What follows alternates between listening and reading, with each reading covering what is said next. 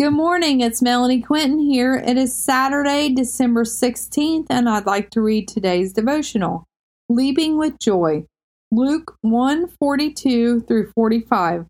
Elizabeth gave a glad cry and exclaimed to Mary, God has blessed you above all women, and your child is blessed. Why am I so honored that the mother of my Lord should visit me?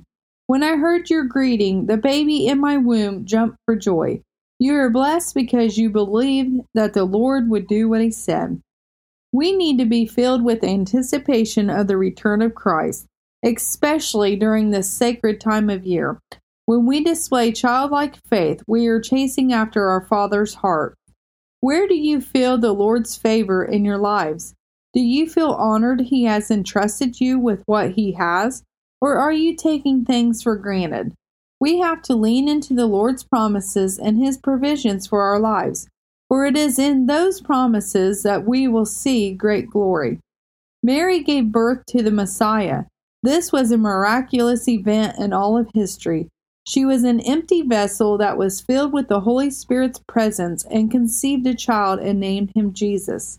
Oh, what a wonder! Oh, what a joy! Oh, what love! A mother's connection with their child is one that cannot be easily broken. Go about your day today with joy in your hearts. Let the joy come flowing out. Remember, we hold the key to our joy. We don't often find joy in the situation. However, joy comes from the Lord. Seek the Lord and you will find joy. Put Him first and all other things will fall into place. We are only 9 days out from Christmas. Do you have an anticipation of what is to come? The Lord is preparing a way for each of us today. He already has our hairs numbered and the day we will leave this earth. Trust in Him to see you through unto completion. Do not rely on the way of the world, for their way doesn't speak truth. It speaks lies. Hold on to what is noble, lovely, and just. Mind your P's and Q's and keep yourselves from discussing things that are not even your decision to make. Stay in the lane that leads to everlasting life.